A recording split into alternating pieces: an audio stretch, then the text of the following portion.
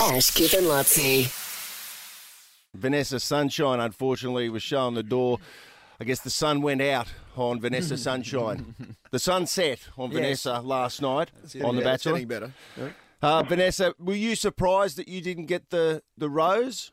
No, not really. What about this Romy? Do we like her, Romy? Like she went and told The Bachelor. It's not her job to tell The Bachelor that you don't find him attractive.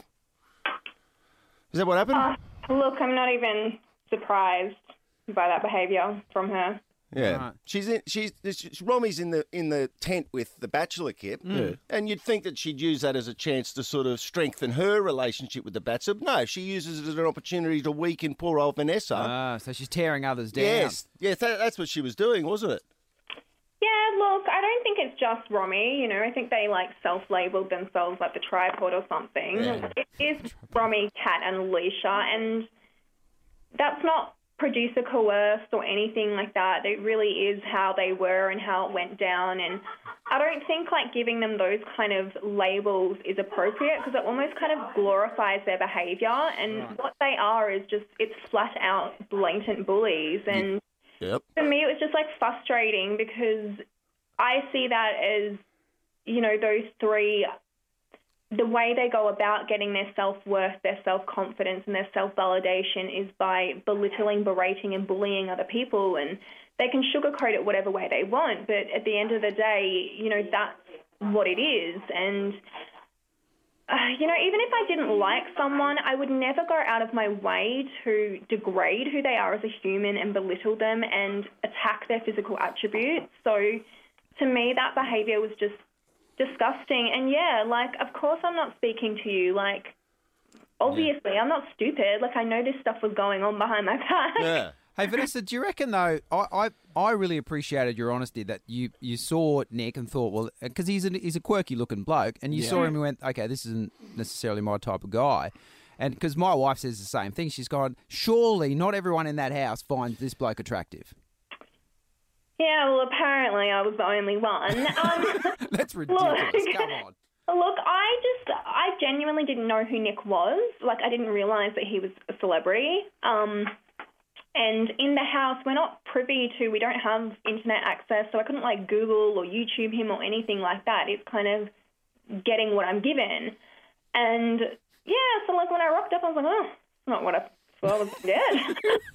Yeah, because you would have been expecting a Tim Robard, some bloke with movie star good looks. Oh, mate. Like a Lutzi. Not quite. Look, if I was going to be honest, I was thinking, you've got myself who's a Asian European mix. There's Brooke who's Aboriginal, Malaysian and white, and Dasha who's Russian, Tennille's Greek. So I was thinking, oh yeah, maybe it's a mixed bachelor this year. I'm into that. And then you've literally given me the most obvious bloke. We should all find a whiter Australian than Nick Cummings.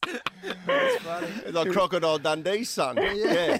You're expecting some Mongolian Sherpa to rock in. That's the honey badger. So these girls that you talk about, this trio, would it be if you were back Would you call them school, bitches? Would you call them bitches? Yeah.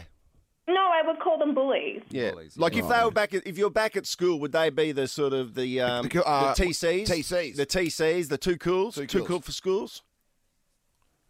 I don't think I'd be friends with them. I don't know. I was never cliquey. I'm not a cliquey person. I've always been popular in school and things like that, but I never I'd migrate. I was friends with everyone. Yeah. How's your Instagram going now that the thing's over? Obviously, I think there's probably some nasty people. There always are. But what about with the blokes? Are you getting some hits? Get some traction. Honestly, I turned off my notifications for everything. Okay. So.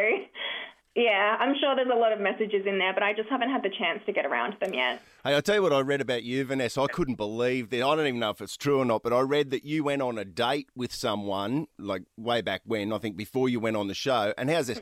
She's gone on the date, and the bloke's turned up late and drunk. Yeah. And Vanessa, you'd already ordered, your meal while you're waiting for him, and Vanessa's meal turns up. And she's ordered French fries. Yeah. And did this bloke really say to you, take those French fries back, you don't need them? Oh. Yeah, that really happened. Oh, my goodness.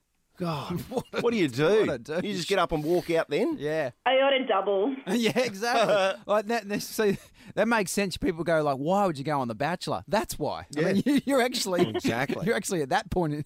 That's unbelievable. Well, when you turn your notifications back on, if you get a turn them back on. If you get a message from the mayor of Diamantina, don't open that one. But otherwise, Just Google that today, Vanessa. Okay, otherwise, best of luck, Vanessa. Thank you so much, guys. Cheers. She'll be fine. Yeah, that's why he was taking it. Vanessa's out of The Bachelor. I'm going to send her this. Yeah, hello, sunshine. Here's Morton.